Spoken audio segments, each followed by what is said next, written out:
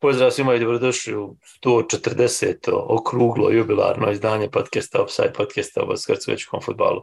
Moje ime je Saša Ibrović, sa mnom Ismet Turša. I sve kao obično. Imali smo derbi, imali smo... nisam, kao što vidite, nisam pripremio ovu najavu na koju ića naviku u zadnje vrijeme, pa onda je sad razočaran. Ali imali smo derbi, imali smo penal, imali smo crveni, imali smo otkaz prvi trener, ili ako ćeš ostavku trenera, prvu trenersku promjenu. I ovo prva, ovo je treća od istog. Treća sreća. Dobro, sad nije sad, nemoj sad. Jesi te zbunio sad? Uglavnom bilo je svašta, a vi ste u 140. izdanju podcasta Offside. Misimović and he's Edin Dzeko! Flags up, goal chalked off.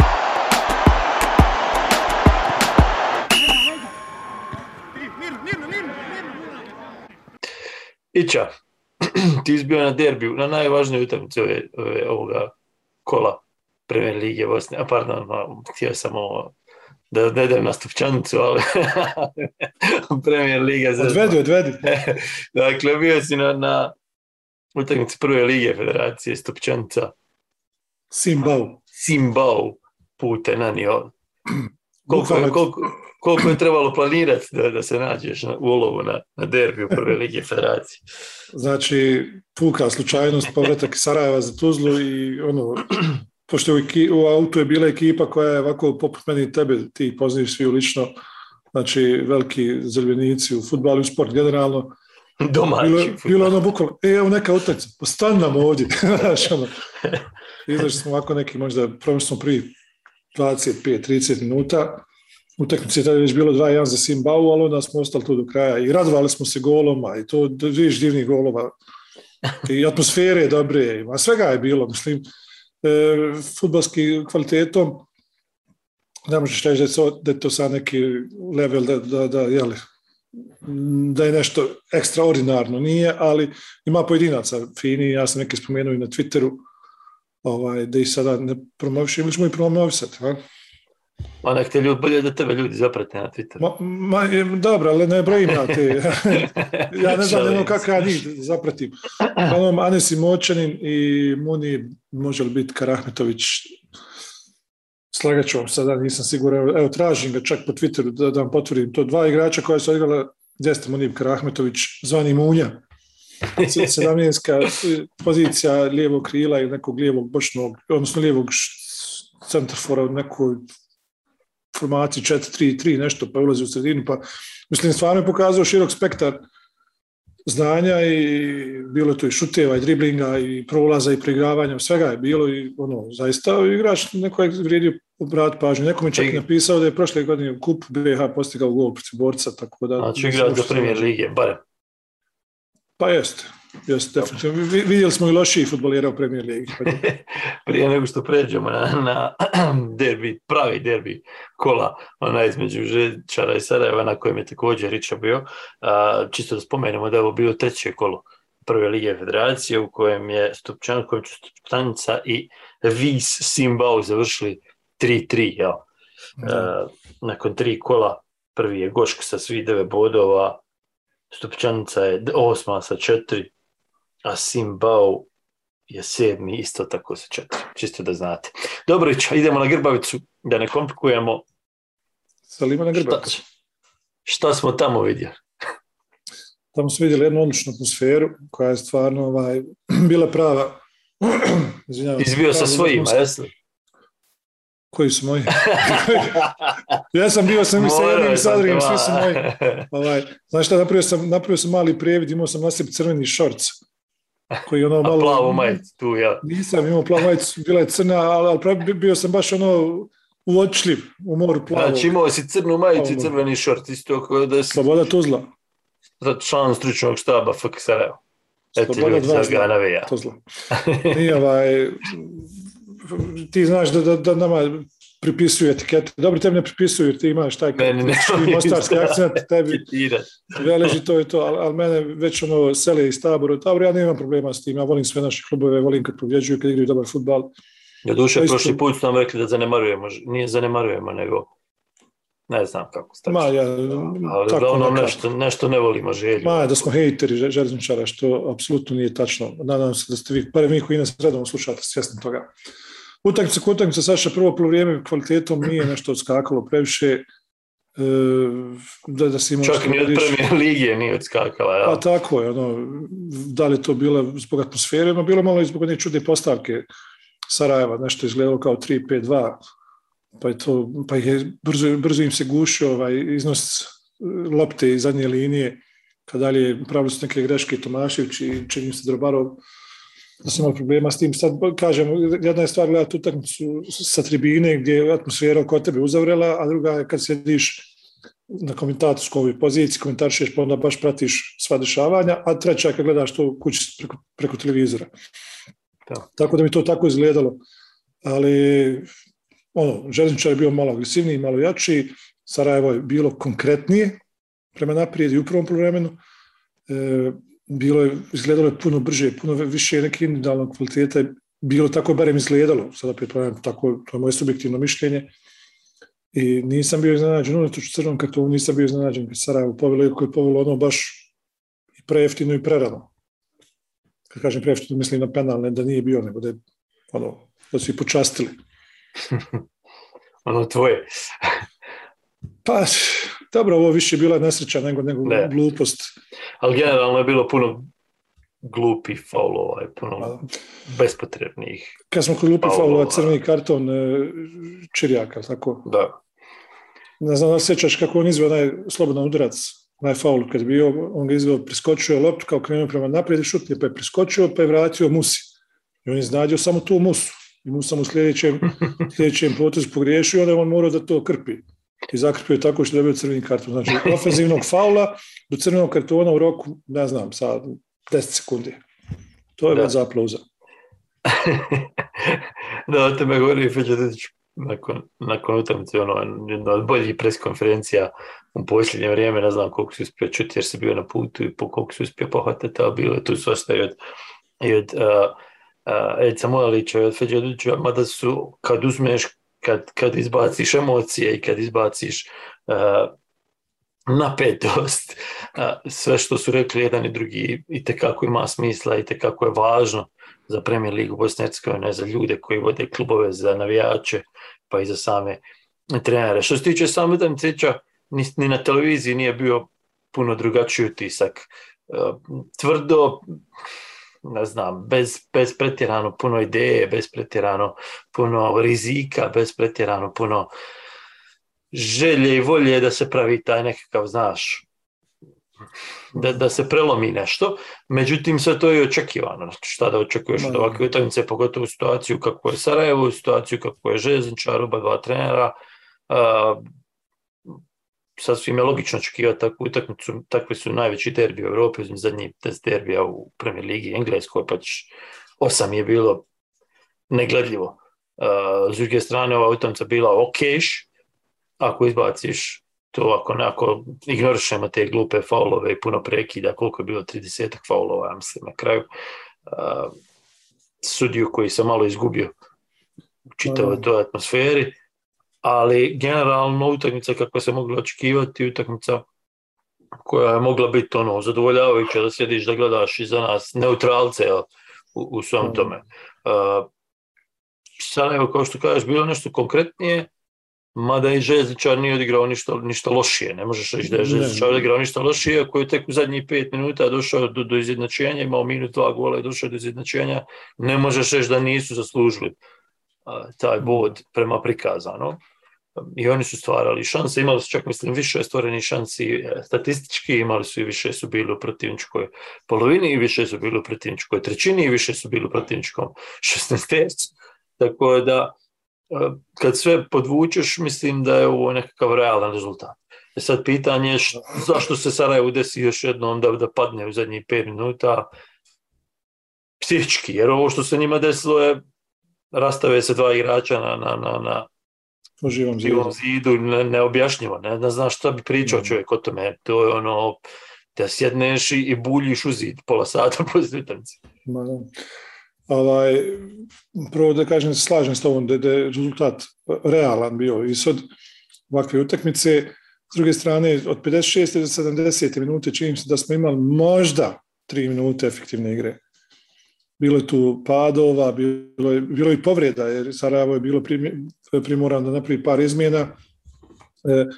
Bilo je, bakljada je bila, i baš utakmica tu u tom trenutku išla u nekom smjeru, me znaš, kako su derbi nekada znali biti, neko dadne gol, onda je samo gledaš ko će leći prvi. Ovako opet, nakon 70. opet je malo živnulo, Sarajevo je postiglo drugi gol, čini se postigli iza 70. Nemojte me držati za riječ sada. Davno je to bilo, s obzirom sam gledao Stupčancu juče i košarku prekjuče, stvarno donijelo sam emocija i milijardu u glavi. Nabijen.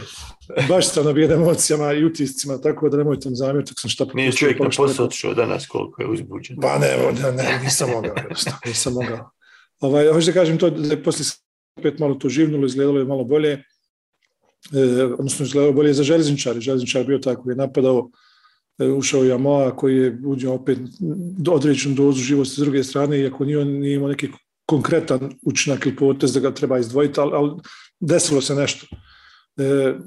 U 85. ili 6. minuti napravljena izmjena, ušao je Trako umjesto nekog odveznjaka, čini se da je bio to, može biti Ikić. Ili, može biti opet kažem, sa tribina to jako konfuzno izgledalo sve. I tu sam rekao, prijatelj koji je bio sam, rekao sam Sarajevo neće izdržati ne primi gol. Jer već su bili sa petoricom u zadnjoj liniji. Đukanović je radio sjajan posao. Đukanović donga faula od 95. minute i radio sjajan posao u utakmici i on i Hajdarević spomenu bili najbolji akteri ove utakmice. Poslije ću pojasniti zašto. Ali kada je ušao Trako, trebalo se napraviti prostor za još jednog stopera tu i bojim se da je to donijelo neželjeni efekat, da je poremetilo tu koheziju koja je postojala u zadnjoj liniji Sarajeva, jer zaista Sarajevo nije Željezničar stvorio neki šansi da ti kažeš evo ga visi gol u zraku. Međutim, svaki prijekid poslije, svaki korner, sve je ličilo sve je smrdilo na gol, tako reći, ili mirisalo na gol, zavisi iz kojeg tabora to gledate, naravno. A u Živom zidu ne želim možda pričam, jer ovo je da... Tragedija. Bukvalno da ih dovedeš na trening idući, svježiš i izoliji trakom da ih ulijepiš i da pustiš, da dovedeš sve od pionira do prvog tima da treniraju slobodnjake preko njih dvojice, da pucaju, pa kada ga pogodi, jebi ga, šta ćeš, desi se. Da ih gađaju. Ja. Pa sad nećeš mrdnuti odatle, bukvalno zasadio bi, iskupao grupu i zasadio bi tu nek stoje. Inače, izmjena je bila, Ićo provjerio sam umeđu vremenu dok si ti pričao, da, Vrešanović izašao za Muharema Traku. I ja sjećam da si ti to govorio i prošle sezone, odnosno nekoliko puta smo o tome pričali, i prošle i pretprošle sezone, da nisi ljubitelj ove izmjene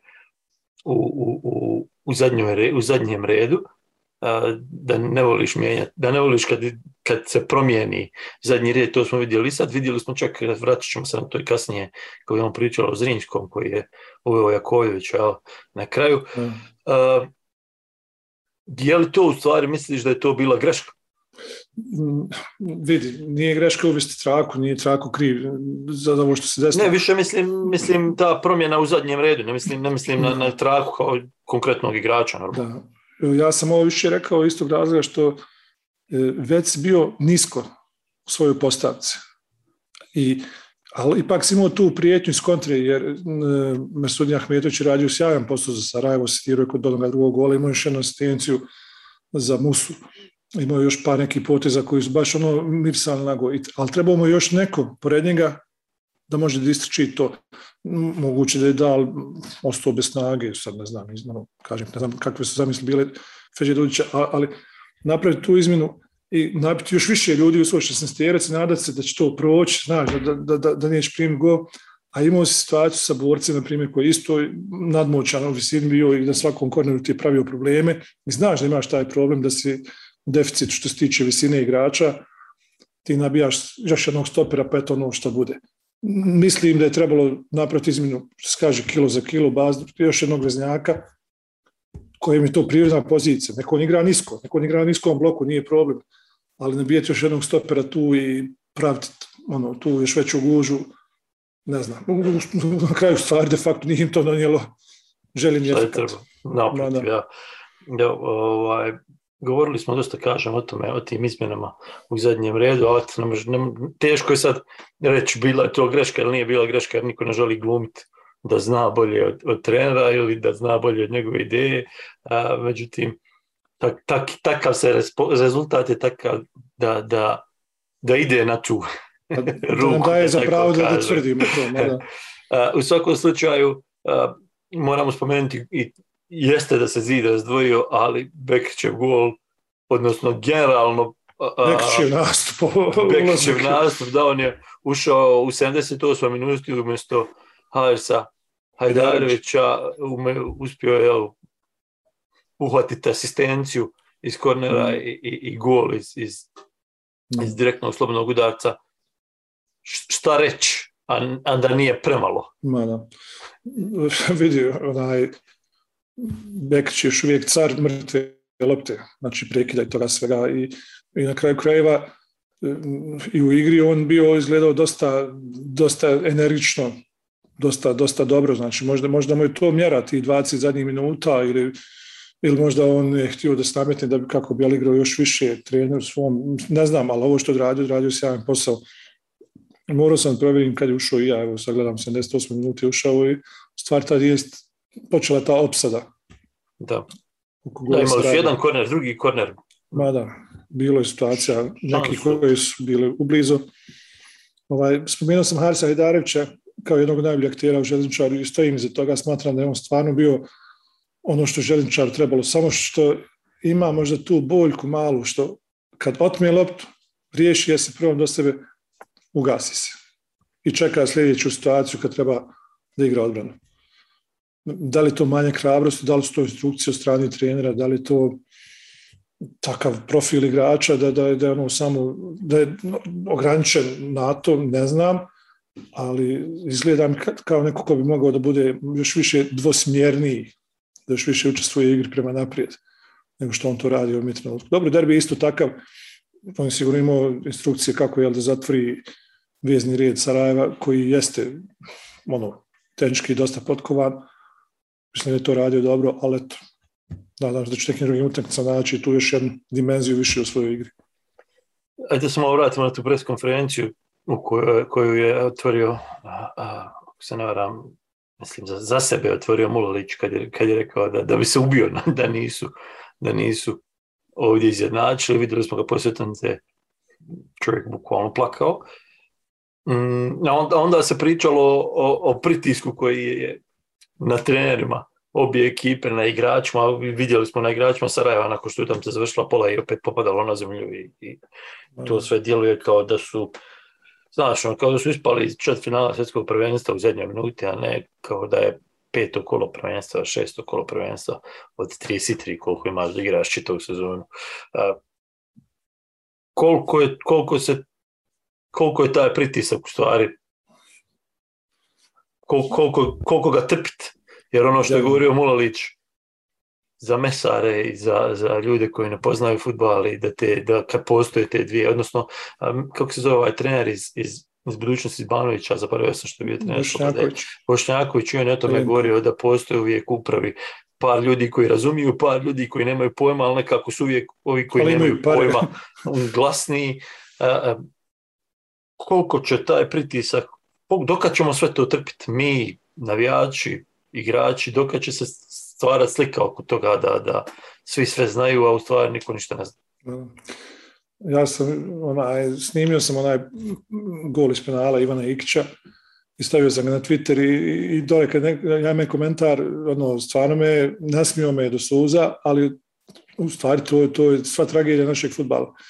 Kaže, znači snimao si potencijalni otkaz.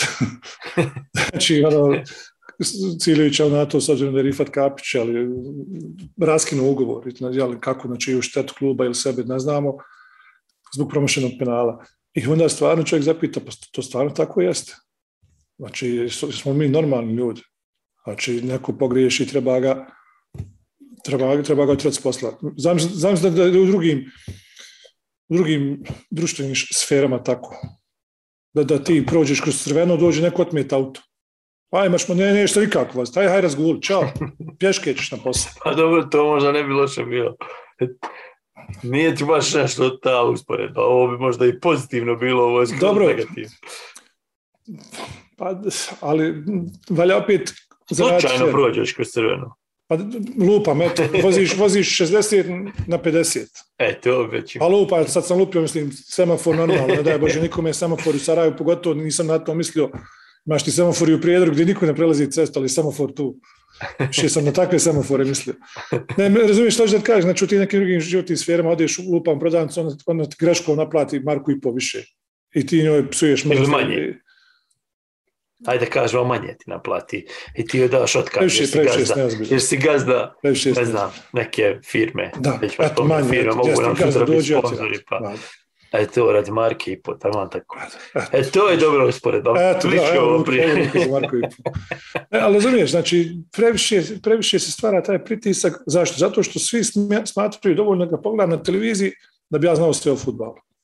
I hajde, ja ne kažem, fudbal nije naučna fantastika pa da je treba izučavati nešto do neke krajnosti, ali fudbal ima toliko parametara u sebi da ti ne možeš na osnovu ičega zaključiti da je ova ekipa bolja od ove. Jer evo, ja sam se malo iznenadio, malo mi je to vrijedilo inteligenciju. Izjava Feđe Duljića kaže, samo smo ovako i mogli primiti gol. Pa što nije izbranio to tako? Kad znao da samo tako možeš primiti gol. Razumiješ mi, ti si taj koji si odgovoran kako primaš gol. Šta si ti njima rekao? Sve ćemo zatvoriti. Kako nam mogu dati gol? Mogu sam dati gol iz prekilja. Pa gledaj da ne stvaraš prekilje. Dobro, tu ideš vjerovatno na koncentraciju, na fokus, mislim da vrlo moguće. O tome treneri govore kada će da kažu da samo mogu isprekidati, da nije mogu iz nekog. Ali se pripremio za svaki mehanizam. Saša, ne branim Feđu, nego govorim, znaš, otprilike šta treneri. Ne, ja branim svoju tezu kada sam rekao da fudbal ima toliko parametara. To se završilo 2-2. Ti si majstor izgubio ta 2 boda iz prekida, a prekid su sastavni dio igre. Ti imaš u Liverpoolu čovjeka koji radi sa ekipom samo na bacanju auta. Kako će izvesti aut? Zašto? Pa zato što sigurno neko izračunao negdje da taj neki aut može dovesti do tog broja prilika, od tog broja prilika ćemo zabiti toliko i toliko gola, točno ne toliko i toliko bodova. Neko izračunao da je to profitabilno da se uloži u tog čovjeka. Čovjek je danas zaposlen od strane Liverpoola samo da uči ljudi kako bacati aut. Mi ne možemo živi zid postati. Kaže mi, mislim, u Premier Liga, BH, ne mi. A dobro, ali opet ne možeš zamjeriti treneru što su se igrači rastavili.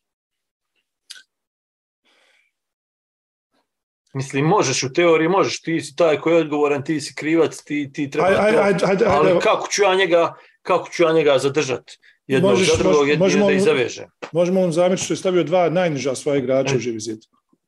Pazi, sad idemo od detalja do detalja, možemo mi, odgovoran je trener, ja slažem s tobom. Ti si primio 2 gola iz prekida i ta priča, ne znam, fokusovo ne pije vode ako primiš 5 golova iz prekida. Ja slažem s tobom, apsolutno.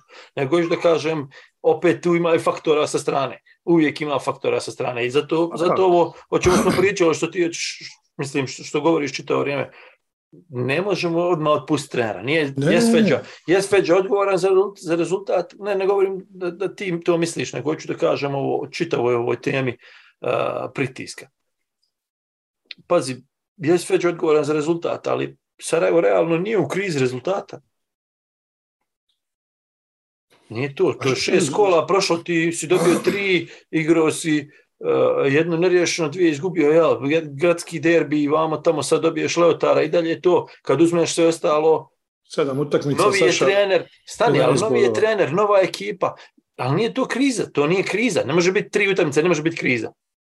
Dobro, ali to ti govori isto o očekivanja koji su o tom presingu, kako si to rekao malo prije. To je to što ću da kažem. Da, ali ko je nabio taj... Trokira, to. Ko je nabio taj pres na njih? Očigledno su i oni dio te priče, jer Mustafa Kodrel danas izašao i rekao po utakmici sa Leotarom, kaže, mi smo trenutno u krizi rezultata. Ne znam, i on to sigurno tako doživljavaju s obzirom da su imali promašen penal u 95. protiv Slobode, da su imali 2-0 u 88. protiv Željezničara, sa još 4 boda, ovdje ne bi bio problem nikakav. A znam, ali onda ne bi bio fudbal da svaku utakmicu dobiješ. Tako je. Sarajevo je drugo, ima 11 bodova, a bod manje od prvog. Mislim, ok, moglo je tabele moj ni gledati. Dobro, ali takva je trenutna situacija. Znači, bolje stoje od borca koji je odigrao isti broj utakmica. Bolje stoji od Želje koji je odigrao isti broj utakmica. Ali borac otirao trenera, a željezničari možda je da su izgubili derbi. Ma znam, ali ok, borac otirao trenera, ali ta situacija je skroz drugačija u odnosu na ovu. Jeste, slažem se. Vidi, ja sam prvi koji je zagovornik rada na duže staze, da se dadne autonomija u radu u stručnom štabu. Jesi to bio stručni štab ne funkcioniše. Zašto niko, to meni smeta. Ovo sa Lalatovićem što se desilo. Sad ćemo samo da povući jedan paralel vama. Dobro, svakako trebamo preći na tu temu. Ajde, neka s vama derbi još malo. Ajde, nećemo još na Lalatović, ali uzet ćemo primjer Sarajeva. Dobili ste Feć Dudića, on je dobio svojih, ne znam, 7-8 igrača, otpustio je 7-8 igrača koje je smatrao da mu ne trebaju. 7 kola je prošlo, kažeš, rezultati nisu po želji. Koga? Po želji uprave, po želji navijača. Koga je doveo? Je li Feđa sam rekao, sad ću ja preuzeti Sarajevo? Nije. Njega je neko doveo. Neko je procijenio da je Feđa taj čovjek. Raskinuto je 7 ugovora na štetu kluba. Koliko je to novaca? Toliko i toliko, ta cifra, dobro.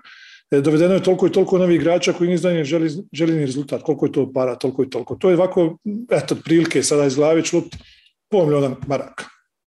Znači 7 novih ugovora. Dobro, zavisi koliko plaćaš, šta si plaćao, koliko si plaćao, sad to je teško izračunati. Ajde, lupi smo cifru, eto, bude 100.000 maraka.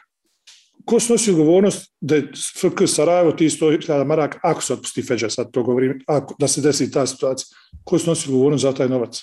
Pa ne snosi Feđa, snosi nekoga zaposlio, uprava.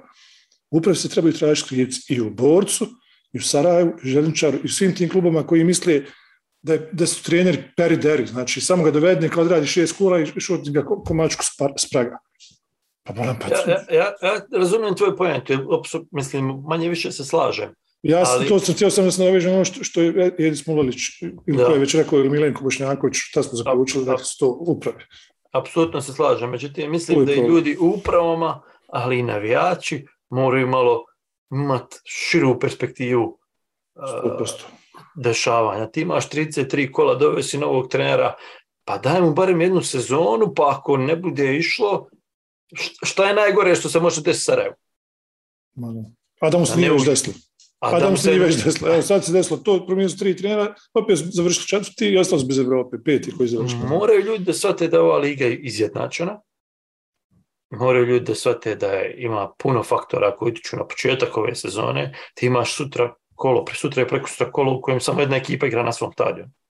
To je dibidus nenormalno. Apsolutno. I onda ti imaš 5 ekipa koji ne treniraju, nemaju gdje trenirati. Evo, vama Rosim je došao uvele, čovjek nema gdje trenirati. Sad mi pričamo ovdje o idejama, kako igra ovo, kako igra ono. Čovjek nema teren za trening. Nego mora ići ovdje, najosnovniju stvar nema. I sad ćeš ti njega otpustiti nakon 7 kola i reći nisi imao igre. Ili ćeš, nemam pojma, isto važi za Feđun, on ima teren, ali ok, ima druge probleme, isto važi za Mulalića, isto važi, svaki ima neke svoje, pustite ljude malo da rade, pa ćemo onda vidjeti, ok, ako dođeš u krizu, boriš se za ostanak, a Sarajevo si, ne ide. Ako vidiš da nešto nije kliknulo, recimo ovo sa Lalatovićem, ti vidiš da to ne leži, nije kliknulo, nije... Da.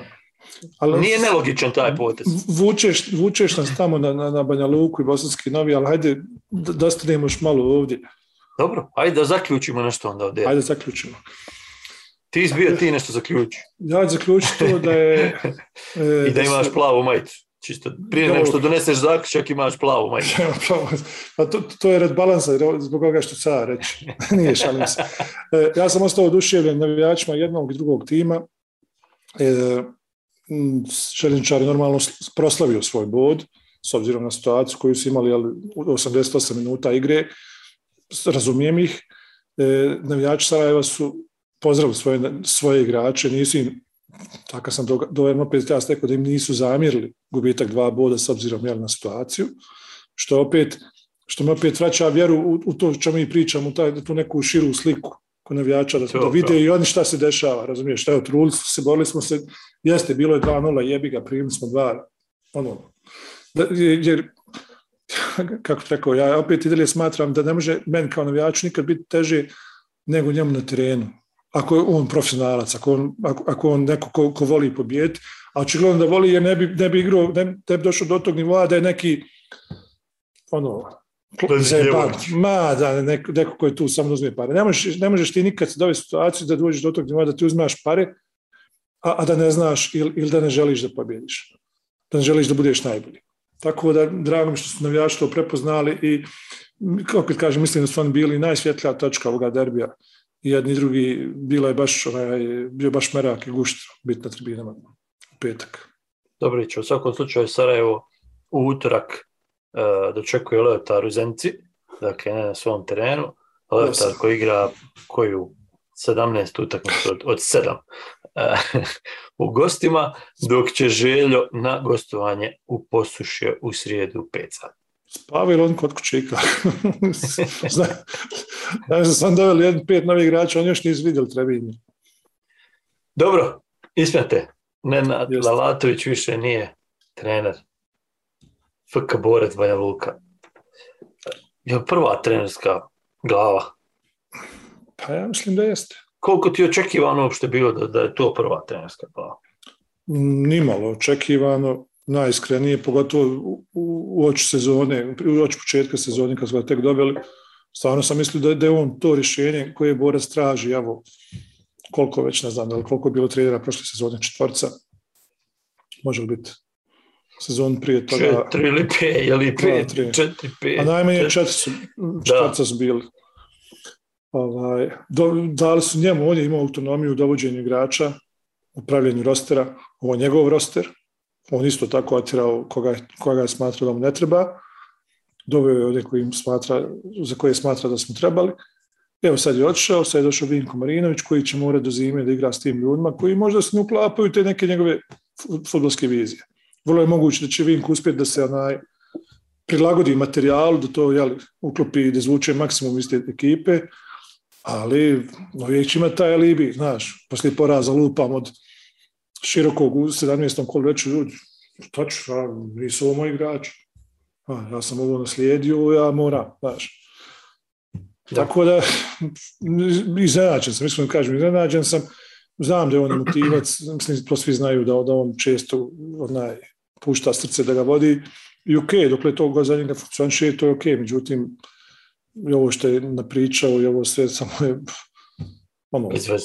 baš je bez veze. Mislim, ti pričaš, ne treba im dati platu, ne treba im, pa si ti robovlasnik, šta si ti? Razumiješ? I onda, toliko mi je drago kada sam pročitao izjavu sindikata danas gdje kažu ne može to tako. Je to tako, majstor. Po nekom subjektivnom mišljenju ti neko upravi je procijenio da ovaj rezultat... Da su igrači krivi. Da ovaj rezultat nije dovoljno dobar i da im zato treba skinuti 30% plati. Pa ne ide to tako. Nije više to Bjelorusija, Jugoslavija i te druge komi zemlje. Znaš šta je? Mislim da je ovaj boravak Lalatovića na način na koji je sve završilo, počelo i završilo u Borcu, pokazuje dobar je pokazatelj za neke stvari. Prije svega je pokazatelj za to da ne možeš misliti da se zoveš nekako i da ćeš doći u ovu ligu i prekucati. Eto, dakle, liga je kakva je takva i kvalitetom nije vrhunska, ali nema je tako izjednačene u okruženju. Nema je gdje te može slomiti jedna mala stvar kako te može slomiti u našoj ligi, nema je sa lošim terenima, nema je sa više faktora koji utiču sa strane i ti se moraš dobro pripremiti za nju da bi bio u njoj uspješan. I mislim da je to jedna stvar koja je vrlo važan pokazatelj ovoga što je bilo s Lalatovićem. Druga stvar koja je važna je ta da ne možeš preko noći ništa napraviti. Možeš biti, ne znam kakav trener, ali kad sve promijeniš, ovo što smo malo prije pričali o Feđi, malo prije smo pričali o Amaru, malo prije smo pričali o nemam pojma, 5., 10., nije važno. Kad promijeniš 7-8 igrača, ti si novi tu, tvoj novi stručni štab je novi tu, nema veze ko si, šta si, ne možeš preko noći napraviti veliku promjenu. Nije je napravio ni Sergej Jajkrović, nije je napravio ni ne znam, da sad ne nabrajamo. Pa ni Amar, ni Feđa. Milion trenera koji je prošao kroz Premier ligu BiH, može se desiti, ali to može samo biti iznimka koja potvrđuje pravilo. A pravilo je da ti treba neko vrijeme da ti nešto napraviš. I ja iskreno vjerujem da je Lalatović ostao još 10 kola da bi to izgledalo puno bolje nego što je izgledalo nakon ovih 7 koliko odigrao Borac. Međutim, ti si ispao iz Europe tamo gdje na papiru nisi trebao. Ti si opet igrao i trenirao van svog stadiona. Ti si došao u situaciju gdje se od tebe očekuje da imaš 7 od 7.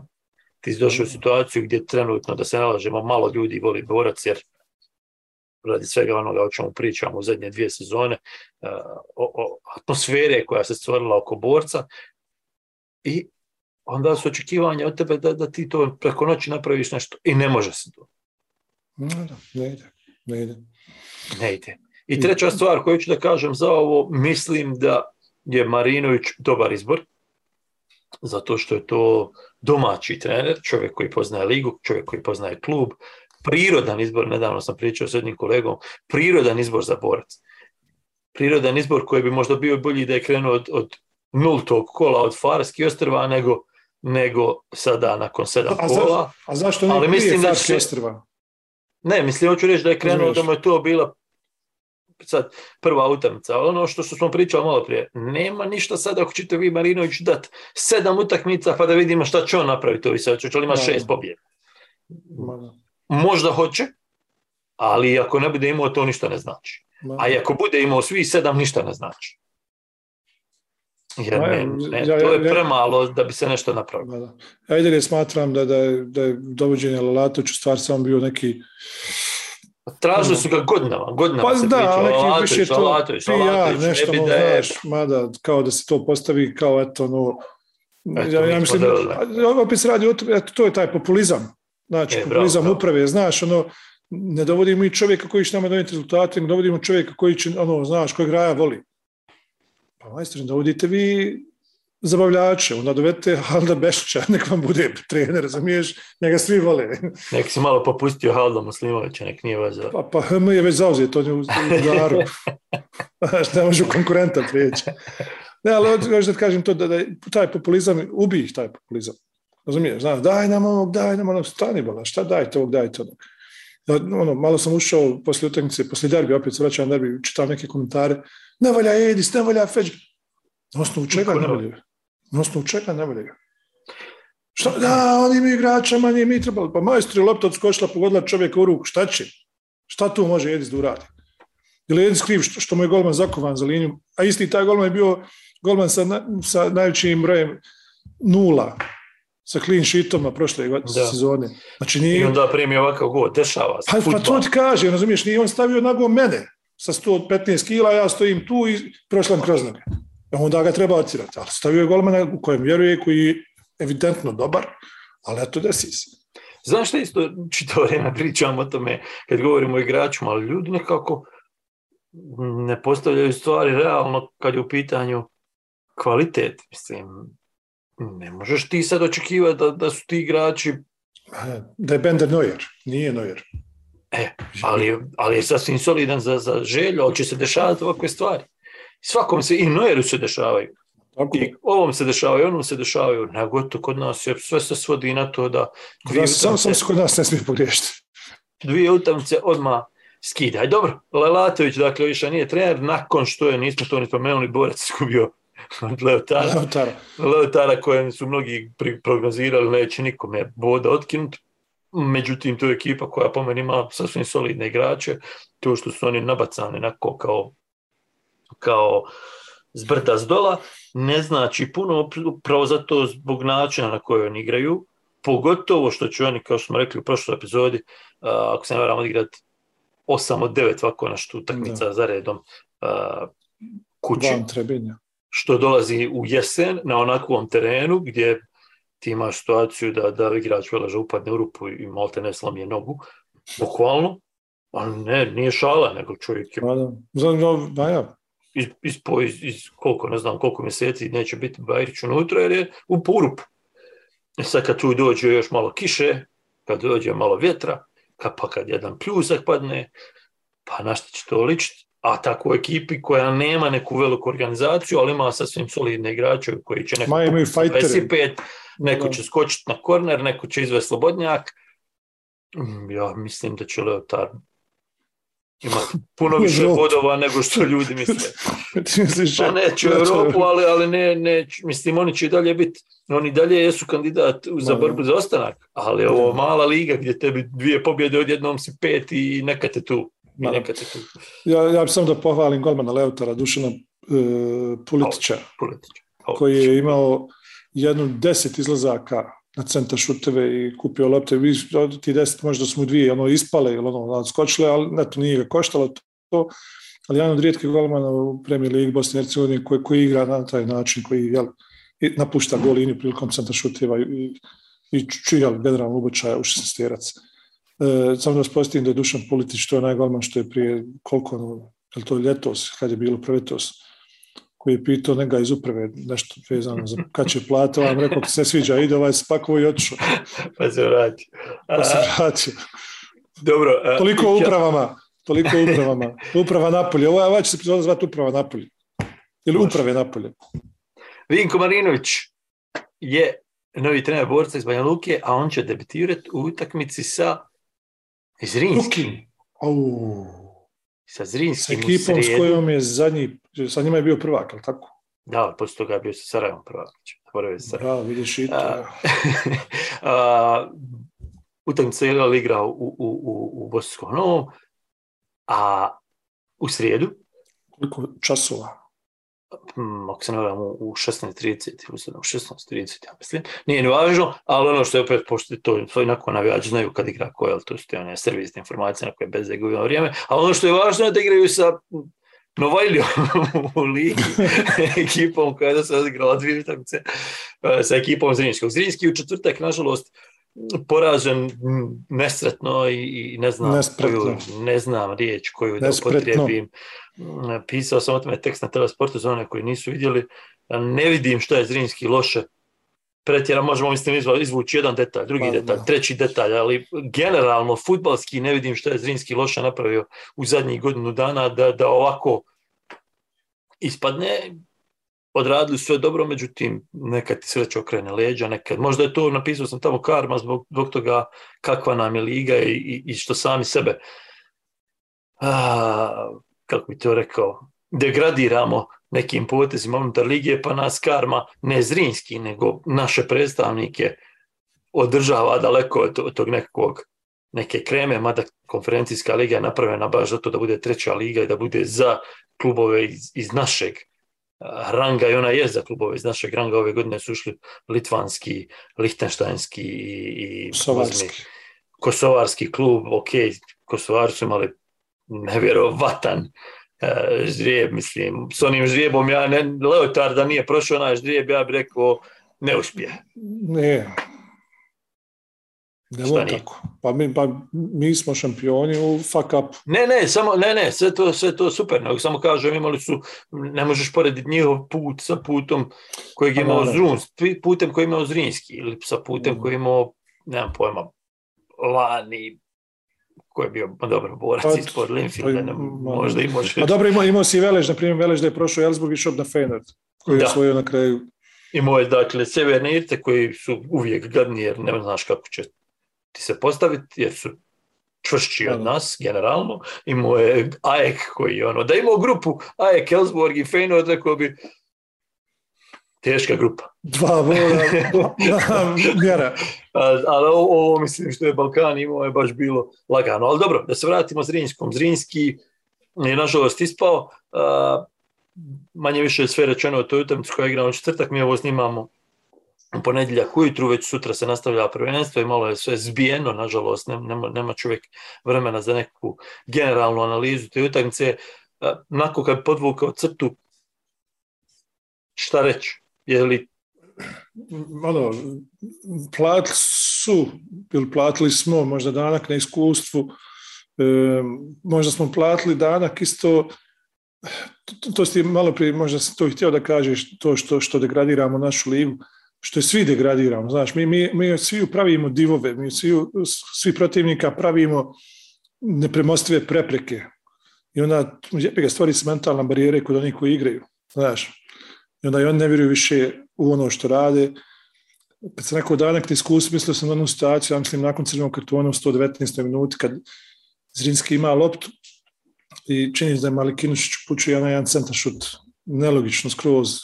16-terac, on nije, golman je fatao i odmah ide kontra vam. Pa tu se igra, pas igra. Braniš se posjedom, ono što smo pričali prije, sakriješ im loptu. Pa na kraju krajeva nabije u aut. Bolje u aut da je nabiješ, da je moraju bacati, nego da je golman, kad je uhvati da je degažira gore, jer su oni su ostajali sa dvojicom, trojicom gore, jer to im je bila jedina šansa. Tako da... Neki dan sam, izvini što prekidam, ali neki dan sam vidio dobru situaciju, samo s nesjećanjem koja je utakmica, jer previše je bila utakmica u povijesne vrijeme. Meni se čini da je neko bio u Premier Ligi Engleske koji je bio apsolutni outsider, imao 1-0 ovako nešto u zadnjoj minuti i slobodan udarac u zoni udarca, znaš, na 20 metara, samo da prebaci zid, da je probao ugurati u gol, međutim frajer je pukne nazad golmanu, vrat je golmanu i polako ćemo mi ovo. Pa, tako da, ali to je prilike to, daj da je zadržimo što duže u nogama, nije Zrinski nažalost to uradio i onda dođe situacija što kaže Sergij Ekrović, lik je u golgeterskoj formi, nije zabio koliko 6-7 utakmica gol i promaši onaj zicer bio u 90. minuti, je li tako? Gdje mu trebalo samopouzdanje da mu grohne, da ne zna za sebe, a on zabije makazicama gol u 120. minuti, mislim. I opet kad uđeš u penale, ni tu nisi rekao, ne možeš reći da je Zrinski nešto pretjerano psihološki pao. Iako bi bilo logično, ali prvi 3-4 penala gruh. Pa ja se ne slažem.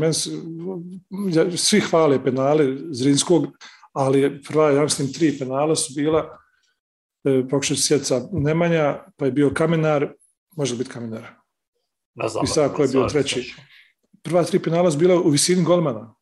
Znači visina kuka otprilike, znači neka metar visine. To te u golmanu obožavaju te lopte. Ali ovo nije pročito. Kako nije pročito? Pa prva 3, sve 3 je divno. Sve 3 je divno. Jeste, ali tako su i roknuli da... Pa dobro, ali eto, roknuli su i ova dvojica pa preko gola. Imam osjećaj da je bio dogovor da se pucaju visoko penali. Jer svi su išli na to da idu visoke lopte. Imao onoga Slobe Kovljevića isto tako, čini se da na njegovoj lopti bio golman. Ne mogu sad sjetiti, ali eto, tako je izgledalo. Pročito je glavnom koji će ga pucati. I ove dvije što su ošle preko gola, to je stvari, taj možda plod tog dogovora. Dobro, nervoza mora postojati. Kako je izgubi na penalići, bili smo nervozni. Okay. Ma jeste, ali ne bi rekao da je to nešto sad presudila neko nervoza. Ne, ja sam nisu ni ovi ništa puno bolje bili. Ovi penali nisu bili dovoljno kvalitetni. Svak bilo dovoljno kvalitetno zabio gol, ne znam šta pričat. Ispadam glup, sada je bezobrazan ili budala, ali vjeruj mi, možda samo kažem to da penal u visini od metra, to je idealan penal za golmana. To se desilo Kapiću protiv Slobode i kaže odličan penal opcu. Jeste odličan, snaga šuta i to sve, ali ta visina, problem golman spusti se dole kad ide po zemlji ili kad ide 1,5 m ili 1,80 m u visini. To te ne hvata, te ne može dirnuti. Zrinski mentalna ta barijera mora pasti i žao mi je bilo, to najiskrenije tvrdim, žao mi je bilo što nije ta barijera pala, jer ja vjerujem da je Zrinski prošao sada da bi čitava liga shvatila da je moguće da se dočepa te neke konferencijske lige. Ja čak mislim da je to sam spominjao na pres konferenciji kad smo pričali s Amarom Osijom poslije utakmice Veleža i Hamruna. Čini mi se da čitava liga ima taj problem u Europi sada, on se nije složio sa mnom, ali mentalna barijera da ti kad istrčiš protiv Maltežana, Farana, možda smo čak i pričali u Offside o tome, Slovaka, nemam pojma, u glavi naš, tako ispadnem, ovo je prije nego ajmo mi ovo proći. Znaš, i onda nam se desi da odeš u neki Mönchengladbach kući sa Mönchengladbachom odigraš dobro, odeš u Bergam odigraš dobro, odigraš u Atini dobro odigraš, ali kad dođe utakmica, zato ono što sam govorio prije, Slovana ovdje u Offside-u, možda bi bolje bilo za Zrinski da je bio Olympiakos, jer bi bila drugačija malo mentalna, psihologija bi drugačija bila, ne samo u Zrinskom koji se dobro pripremio za Slovan, koji je trebao prvu utakmicu dobiti 3-0. Da. Koji je bio bolji možda, ne bolji, nije u drugoj utakmici bio bolji, jer je Slovan... Bio je ravnomjeran nakon ništa. Stvorio previše šansi, ali je i Zrinski imao šanse i mogao zabiti i okrenuti utakmicu, otići na 0-2 u 25. minuti Gotovo, nema šanse da te neko stigne. Međutim, da je bio Olympiakos, mislim da bi generalno očekivanja ljudi bila znaš, Olympiakos, a Olympiakos možda je lošiji od ovoga Slovana. To što ti kažeš, kad jednom prelomimo, kad neko izbaci jednom nekog Celtica ili nekog Slovana ili nekog Olympiakosa, znaš, i uđe u tu grupu, možda to malo promijeni. 100%, ja sam ubeđen 100% što tako biti. Jer mi smo imali pozitivne pomake, na primjer, na polju reprezentacije nakon onoga svjetskog prvenstva, odnosno nakon kvalifikovanja na svjetskog prvenstva. Ti su odjednom imao 5-6 igrača u seriji A. Razumiješ? Odjednom Roma dovede Zukanovića, dovede Džeku, dovede Pjanića, ti imaš, trojica u Romi. Pa imao Sluča, Lulić je bio i prije svjetskog prvenstva u Laciju. Možda da kažem, desi se ljudi otvori oči, vidi, imaju i ovi. Gdje da vidimo šta ima ovdje? Čekaj, koji im je ovaj Bilbio? Šta je ovo? Ovoliko golova dao, daj ga vamo. Razumiješ? Znači, otvorilo bi se skroz nova dimenzija bi se otvorila i na mentalnom nivou i na financijskom, da ne pričamo, i na svim drugim nivoima ljudi shvatili da se može igrati. Jer ti kad uđeš u tu grupnu fazu, kao što ti rekao, Saša, zapadni je tato Feyenoord, Elfsborg i krećemo sada. I ti klepiš Feyenoord Bur. U šestom kolu, u šestoj utakmici kad je Feyenoord pošalje juniore, ti im uzmeš bod. Razumiješ? Znači, što više takvih utakmica gdje ti čopiš ovdje, pokažeš da se može. I ti to sam poslije jedno dograđuješ. Čekaj, pa uzeli smo ovima bod, uzeti ćemo u Elfsborgu 3. Tako da treba taj prozrak što prije. Jedna stvar koja je po meni sada važna u ovome stanju stvari u evropskim kupovima gdje ti ispadaš da bi nastavio igrati, mislim da je ovo minimum kojeg naši klubovi moraju napraviti, a to je da dođu do ove play-offa konferencijske lige. Po meni je to sad postao minimum. Ovo što je napravio Zrinski ne smije se manje od toga, jer tako su stvari složene da bi trebao u 2 puta u 3 sezone da imaš, da si na pragu ulaska ili da uđeš u grupnu fazu. Zato se ja iskreno nadam da će sljedeće sezone to biti, da će naš klub ući u grupnu fazu i po meni će biti jedino ako baš nekakav super teški žrijeb ne bude neko imao, ali u ovakvoj situaciji postalo je podmoranje da dođu do play-offa konferencijske lige. Mada, opet, eto, kako ćemo se vratiti opet na Zrinski da pričam o njima, on su odigrali, sa Šerifom su odigrali izjednačeno, sa Albancima su odigrali izjednačeno, sa Kazahstancima izjednačeno, a sve te države su daju te neke ekipe u te grupne faze. Tako da nismo i ništa loši, samo eto treba taj korak da se napada, da se prelomi, baš tako. Dobro, i čuda nam vrijeme. Zrinski gostuje Borcu, vraćaju se u Premier ligašku realnost, na principu samo imaju igrati Premier ligu, međutim imaju 5 utakmica manje. Kako će to izgledati, kad će to utakmica nadoknaditi, prema ovome što sad vidimo u kalendaru takmičenja, maltene je to svaka srijeda ako uključiš reprezentativnu pauzu, i ako znaš da imamo 16. finala kupa tamo nekad početkom oktobra, ako se ne varam. U svakom slučaju oni moraju igrati tu utakmicu, dakle nakrcan ritam, imaju širok kadar, međutim koliko će im teško biti sada da se vrate, jer znamo da je puno BH klubova imalo problema sa vraćanjem u Premier ligu. Koliko će im biti teško da se vrate i da već od ovog kola postanu ono što očekujemo da budu kandidat za titul. Da. Znaš šta, mislim da im je Zrinski u prednosti nad ostalim klubovima zbog te neke, sad ja opet sa strane pričam to, ne znam da li to tako, ali s tim da ima neka kohezija između Sergeja Jakirevića na klupi i Nemanje Bilbije kapitena na terenu.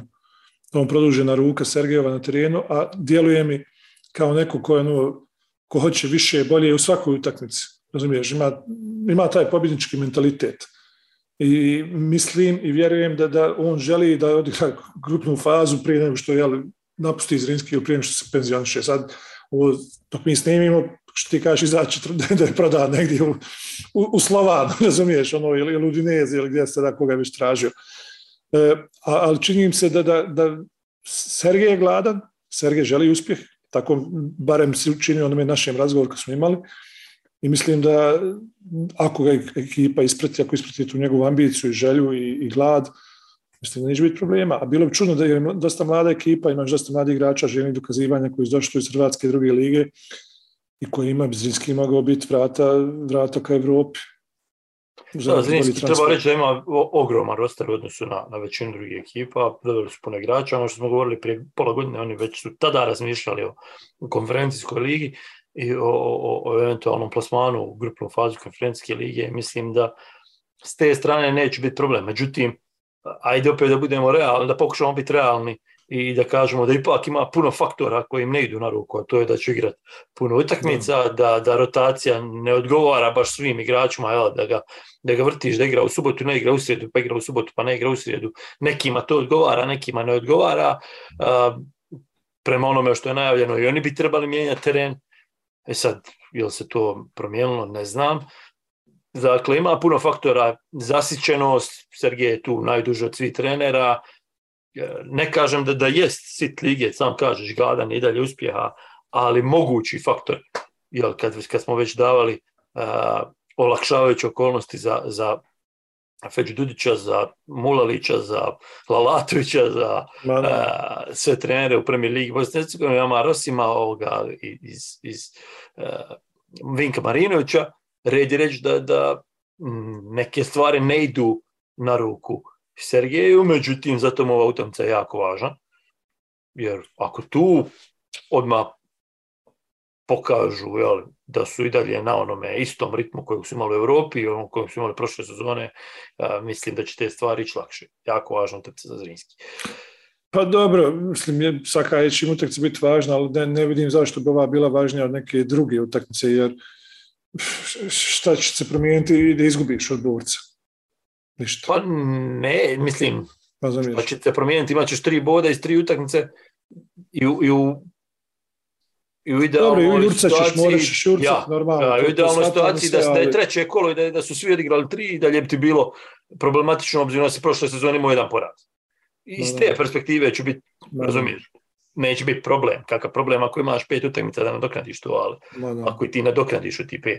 Ali u svakom slučaju teža situacija nego što su imali lani, kad su oni mogli odmarati, prilagođavati se. Sada u stvari moraju da se adaptiraju svim tim faktorima na koje nisu realno računali. Kažem, imaju ekipu, imaju trenera i logično bi bilo da nemaju problema. Imaju istrpljivu upravu, evidentno. Imaju istrpljivu upravu, naravno, i neće biti nekog pritiska. Sumnjam da će biti nekog pritiska navijača nakon ovoga što su odigrali u Europi. Međutim, treba biti realno reći da ima i emocionalno pražnjenje, ima i vraćanje u Premier ligu, ima, kažem, i fizički trening, odjednom si upao nakon onakvog ispadanja, haj vraćaj se u trening, haj idi na utakmicu, haj putuj za novi grad, teren, tamo je katastrofa, ako padne kiša, što nam se desilo 2-3 puta, bilo katastrofa, svašta nešto, odjednom, naš, ali kažem, slažem se s tobom da je realno da Zrinski u ovih 5 utakmica nadoknadi da bude u vrhu i da bude kandidat za titulu. Dobro, uglavnom sad su zadnji, ispred njih su Igman, Sloboda i Veleš, kojeg mogu stići ako dobiju utakmicu protiv Borca. Kad se spomenuo Veleš, široki Veleš 0-0. Da, to je u stvari bila još jedna od utakmica od koje se puno očekivalo, koja je bila, pa ne možeš reći da je bila pretjerano loša, ali u nas je percepcija kad završi 0-0 da ništa nije dobro. Međutim, defanzivno su jedni i drugi odradili odličan posao. Jedni i drugi je neutralisali, jedni i drugi je potpuno zatvorili i dalje jedni i drugi imali priliku da iz individualnih grešaka okrenu utakmicu na svoj mlin. Nije se desilo. Kako Amar Osim reče, nije niko zaslužio da izgubi ovu utakmicu i mislim da se tu mogu složiti s njim. Nije ni Široki zaslužio da izgubi ovu utakmicu. Široki koji je i dalje neporažen. Široki koji je priča smo prošli put, i dalje je nepoznanica, ovaj put imao i dosta problema sa kartonima. S druge strane, Velež koji ima očito, vidjeli smo to u zadnjih dana u medijima, ima očito problema s organizacijom. Čemo Šoša, direktor kluba, je dao ostavku prije 2-3 sedmice, koliko je već prošlo, više ne znam. Prihvaćena, je li tako? Koja je prihvaćena. Jučer sam imao situaciju gdje se govori o ostavci 4 člana upravnog odbora, pa onda o ostavkama svih članova upravnog odbora na sljedećoj skupštini, pa je danas zakazana izborna skupština i očigledno je da u klubu postoji organizacioni problem ili organizaciona kriza, nazovi kako to god hoćeš.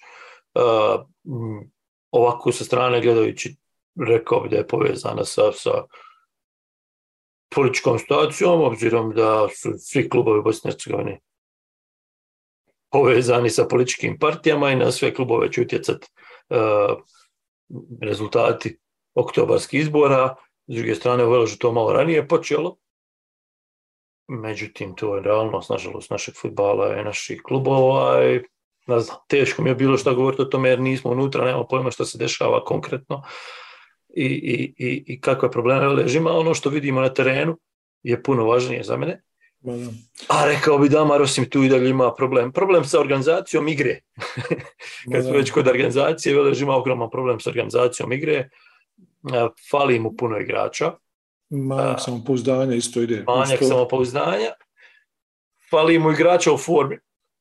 Oni koji su unutra, a ne igraju onako kako bi čovjek očekivao od njih. I rekao bi da zadnja linija, bez obzira na sve promjene, defanzivno u stvari, ne zadnja linija, nego defanzivno Velež i dalje izgleda sasvim solidno. Međutim, to nikako da prebace na drugu polovinu terena. I ovaj put su imali manje šansi od protivnika i ovaj put su imali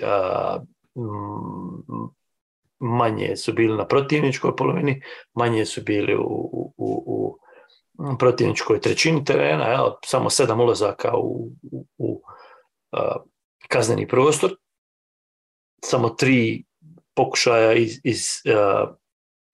odnosno 3 kako se kaže, nestala mi riječ, 3 posjeda koja su završila šutem, što je za Velež na kojeg smo navikli premalo. Sad očito je da je Velež u tranziciji stilova, u tranziciji filozofija fudbalskih i da ima taj problem. Prvi puno povrijeđenih igrača, drugi puno igrača van forme i treći koji je u stvari možda i razlog za ta dva, nema terena. Dakle, igra van svog stadiona, trenira van svog stadiona, tako da objektivne probleme ima Marosim. Po meni objektivne probleme ima Marosim i u ovom trenutku mi je teško da kažem to ne valja, jer mislim da je previše faktora koji utječu na trenutne igre Veleža. A da su dobre, nisu. Daleko su dobri i da su na nivou oni koji mogu biti sa ovim igračkim kadrom, nisu, ali jednostavno mislim da će im trebati još vremena da dođu na to i da neke igrače vrate u formu, pogotovo vezni red. Ja ne vidim nijednog igrača u veznom redu koji je u formu. No. Radovac je povrijeđen, treba im pravi Radovac onad prije 2 sezone, treba im Pršeš kakav je bio pojedinim utakmicama, nažalost, ne drži konstantu, treba im Vehabović koji ne drži konstantu, treba im Harisovčina da se vrati, možda malo i da zašaraju, uporno se ide sa trojicom pozadi, možda malo da zašaraju sa sistemom, međutim možda je tome razlog činjenica da ne primaju puno i da su svi golovi došli kao posljedica individualnih grešaka, što znači da defanziva djeluje poprilično dobro. Možda zato Marosim ne mijenja to, jer bolje ne gubiti nego malo nego riskovati nešto. Treba se spomenuti Saša da igrači poput Emira Halilovića i Džana Zajmovića igraju daleko ispod svojih mogućnosti. Da, s tim da je Halilović bio povrijeđen, ali nije ga bilo dobro utakmice, tek je ušao kao zamjena u ovoj utakmici, tako da. Da, na početku sezone što je pokazao je bilo ispod tog nekog prihvatljivog nivoa. U svakom slučaju, mislim da Velež ima potencijal da igra puno bolje, a hoće li taj potencijal pretvoriti u konkretan rezultat, to ćemo tek da vidimo. Ako ćemo se vratiti malo na ovo pitanje uprave, šta bi ta eventualna promjena da uđe neki novi ljudi u upravu moglo znaći za sudbinu Amara Osima? Ko zna, apsolutno mi je nemoguće o tome govoriti, jer ja ne vidim tako puno ljudi koji bi mogli se uključiti u novi, svježi lica koji bi mogli voditi klub.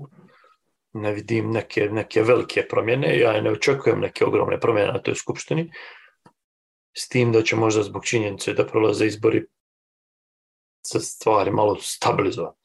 Ali sad je to duga priča, još mjesec dana do toga i mislim da se Amar Osim i njegovi igrači moraju potpuno isključiti iz tih dešavanja van terena i to je mjesec dana gdje se oni moraju apsolutno krenuti tim utakmicama koje im dolaze i pokušati osvojiti što više bodova, pa onda rješavati to van terena šta dolazi. Ali ne smije dozvoliti da to na njih utiče, jer kažem, već imaju toliko faktora van terena da još jedan nimalo ne ide na ruku.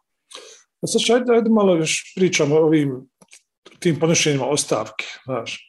Evo imali smo Lalatovića koji je nakon kojeg kola, nakon drugog kola, je li tako, poslije sloge, podnio ostavku. Imali smo Džemila Šoša koji je podnio ostavku prije početka sezone ili dok je Europa trajala. I odnosno ponudio, ili kako se to kaže, ponudio ostavku. Pomozi mi sada. Dobro, ali to je, znaš šta je, puno je priča. Tu koje su ostavke bile konkretne, koje ostavke su bile više posljedica nekakvih priča, Facebooka, komentara, to mi je teško je to reći. Ali to mi opet vuče na tu emotivnu stranu ovoga svega. Ja shvatam da ljudi reaguju emotivno kada se dovodi u pitanje njihova kompetencija, njihova ljubav prema tom klubu ili njihova želja za uspjehom, nebitno sada, ovisno o tome čemu je riječ, ali imam neki osjećaj se malo olako, znaš, to prevali preko usta. Slažem se, apsolutno slažem i mislim da je u stvari to problem generalno loše organizacije klubova. Svi klubovi, sad govorimo o Veležu koji je trenutno u tom problemu, ali ti kad uzmeš svi 12 klubova trenutno u Premier ligi, ako imaš 20 ljudi koji konkretno rade neki posao, odnosno koji konkretno drže te klubove iznad vode, imaš ti administracije, imaš ti sitni ljudi, imaš ti ovog, imaš ti onoga, ali oni koji financijski, organizacijski... Ne sitni ljudi, neko ljudi koji imaju malo sitne uloge. Sa sitnim ulogama, izvinjavam se. Imaš sitnih uloga, ali ljudi koji održavaju financijski, organizacijski klubove, sve to počeo od prvog mjesta do zadnjeg mjesta, ovisi o jednom dvojici ljudi, ako nekoga udari auto, vi ispadnu iz lige, ako nekome dojadi, naš klub se raspada i ostalom to smo vidjeli kroz istoriju Premier lige Bosne i Hercegovine od Brotnja do Žepča, ne znam. Da. Bukvalno pa već kad kreneš imaš 15 klubova koji su ovisili o jednom dvojici ljudi i propadali. I to važe i za velike klubove, velike, pod navodnicima u BH uslovima, velike klubove, ljudi da misle nakon što napraviš 2-3 rezultata da je to posljedica neke super organizacije, međutim, nažalost, ja ne vidim ni u jednom klubu u BH tu organizaciju kako bi trebala da izgleda u poređenju sa ozbiljnim fudbalom, tako da nije mi to nikakvo čudo da se ljudi lako povlače i lako upadaju i lako ispadaju, jer puno je emocija unutra, malo je konkretnog novca unutra da te zadrži, puno se više troši nego što se zarađuje, čak i ako si privatni vlasnik. Tako da i puno je politika jako puno ima utjecaja na BH klubove, to neko se pravi mahnut, neko vidi, neko neće da spominje, ali nema kluba bez političkog utjecaja u BH. Nažalost, nema u stvari segmenta života bez političkog utjecaja u BH.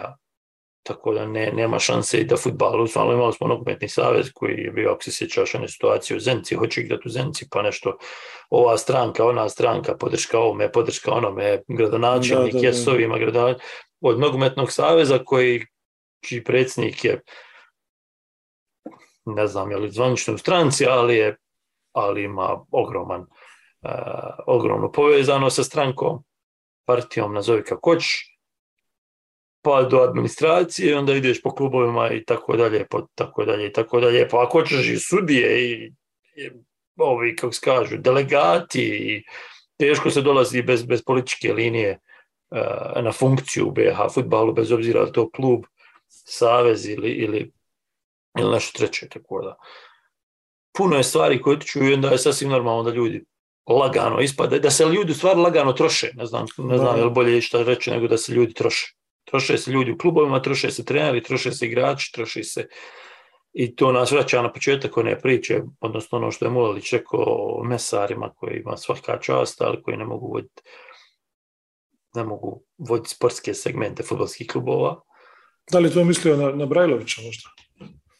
Sad me puno pitaš, ne znam stvarno, niti me zanima iskreno, nije, mislim da nije, mislim, možda jesu stvari, ali mislim da je poenta bila da ljudi koji se ne bave fudbalom... Drugi životnih sfera, mada, naravno, razumijem, šalio sam se, naravno... Bezazem je sad da kažem da jedan čovjek nešto se petlja, a ne znam čovjek. Ma daleko od toga, nego to mi, mislim, prvi jedini mesar. Prvi BiH mesar, da. Prvi BiH mesar, da. Dobro. Nego, moramo spomenuti dva uspjeha gostujućih ekipa, Sloga pobjeda protiv Igmana i... Jes da smo udužili koliko... Pa dobro, ali sadržajno kolo bilo. Jeste. Mislim, i derbi, i Stupčanca. I Stupčanca. Košarci nismo ni ja rekli. Ali nema se što se kaže, jer ovo je... Čio košarci nismo nikad rekli ništa o košarci, ja. Pravimo poseban podcast Eurobasket. Nismo ludi. A i ne bi trajao dugo. Dobro, ono što ti hoćeš u stvari da spomeneš je dvije utakmice koje nismo još pomenuli uopšte, a to su Sloboda Posuše u Banovićima. Srebreniku. Ta utakmica nije bila na televiziji, tako da ne vidim. Neće nam niko zamjeriti što ne znamo šta je bilo. Sudeći po highlightsima vidjeli smo ono što smo mogli očekivati u Slobodi, a to je opet taj manjak kako bi rekao to, ofenzivne moći, ofenzivne snage, da se utakmica protiv jednog ovakvog protivnika pobjedi. Znači gdje protivnik igra nekoj poluzatvorenoj varijanti. Tako je djelovalo, sad opet kažem, to sve govori na osnovu highlightsa, ali ovo djelovalo je kao da je Posuše stajalo malo niže i onda čekalo svoje prilike iz prekida, iz kontre, jedan korner, jedan gol. S druge strane, Sloga je odigrala dosta dobru utakmicu protiv Igmana, bilo je 0-2 i to sam htio da kažem u prošlom podcastu, ali nismo došli na tu temu. Nikola Popara koji je igrao za Radnik, igra za Slogu i mogu ti reći, Saša, ja sam oduševljen s njim. Ne nekom igračkom kvalitetom da je on nešto odskače od ostatka lige, nego fajter je, znači samo takav. Onakav profil igrača, mi ga nemamo u reprezentaciji. Ne kažem da on igra za reprezentaciju, ali onakav profil nam definitivno fali. Uvijek spreman da uhvati nekoga za grkljan, uvijek spreman da udari nekoga, da znaš, Gattuso za sirotinju. I to sam rekao. Ja moram priznati da nisam gledao tu utakmicu, tako da ne mogu puno reći, znam da je Dimitrije Zajić, tako postigao oba dva pogotka. Pa da, kod prvog gola imao malo više sreće, korner produžena lopta na drugu stativu, pogodila ga u principu, ali ovo je na pravo mjesto. Drugi gol je malo ljepši, bačen aut, odbijena lopta, on je bio tu i... Kažem, nisam gledao ni jednu ni drugu utakmicu, tako da prostit ćem ljudi, ali stvarno nemam šta reći. Ni u jednoj, ni u drugoj utakmici, ni u te 4 ekipe. I na kraju krajeva nema šta reći. Koliko je puta bio na televiziji, Posuše 2 puta, 1-2 puta. Pa protiv Veleža i... Protiv koga su još bili? Ne znam, mogu sjetiti. Oni su Radnik iz prošle sezone, a Radnik je prošle sezone mešćini najviše puta bio van TV-a. Dobro će da polako privodimo kraju. 8. kolo je na rasporedu. Već sutra mi ovo snimamo ponedjeljak, vjerojatno će ići u ponedjeljak ako Slaven bude oran za igru.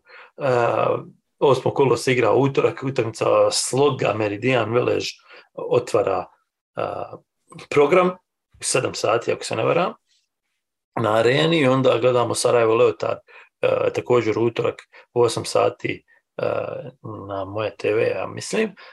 Jedna i druga utakmica igraju na neutralnom terenu, pod navodnicima, Sarajevo domaćinu Zenici, Sloga je domaćinu Modrići, Borac u u Bosanskom Novom dočekuje Zrinski u srijedu, onda slijedi Tuzla City, Široki Brijeg, Posušje Željezničar, te dvije utakmice su 5 sati, jedino će Posušje igrati na svom stadionu, Igman u Doboju kod Kaknja, kod Konjica.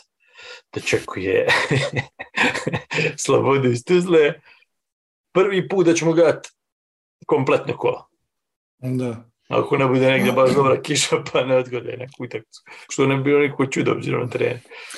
Kad juče nije u olovu pala, neće nikad nigdje pasti. Znači, nebo je bilo, tako se oblaci nadvili i sjevalo i grmilo je, ali kap nije pala. Dobro, ovo je bilo jedno duže izdanje podcasta Offside u kojem smo se posvetili domaćim temama. Nismo ovaj put pričali o reprezentaciji BH, o reprezentativcima BH, ali hoćemo sljedeći. Kad je sljedeći put, 141.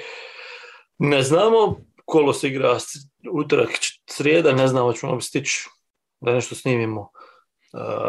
Poznavajuć nas. Nećemo. Ja sam što reći, hoćemo. Da se trudim da obećam nešto, pa da nas ništa ne obećavaj. Međutim, ti si taj koji skiviraš četvrtkom. Šta imaš četvrtkom? Coca-Cola kinu. Ideš u biblioteku, jel? Obilaziš knjižare. Čitonu. Dobro. Čitabe. Dobro.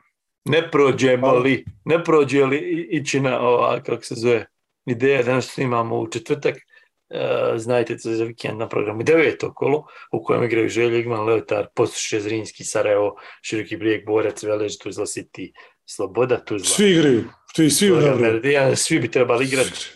Ako se neko puno ne umori pa ne traži odgodu u nedjelju. Bilo je to 10. izdanje podcasta Offside, koje smo nazvali Uprave napolje. Hvala vam što ste gledali, hvala vam što ste slušali, vidimo se za nekoliko dana. Pozdrav. Ćao. Misimovic, and here's Edin Dzeko! Flags up, goal chalked off.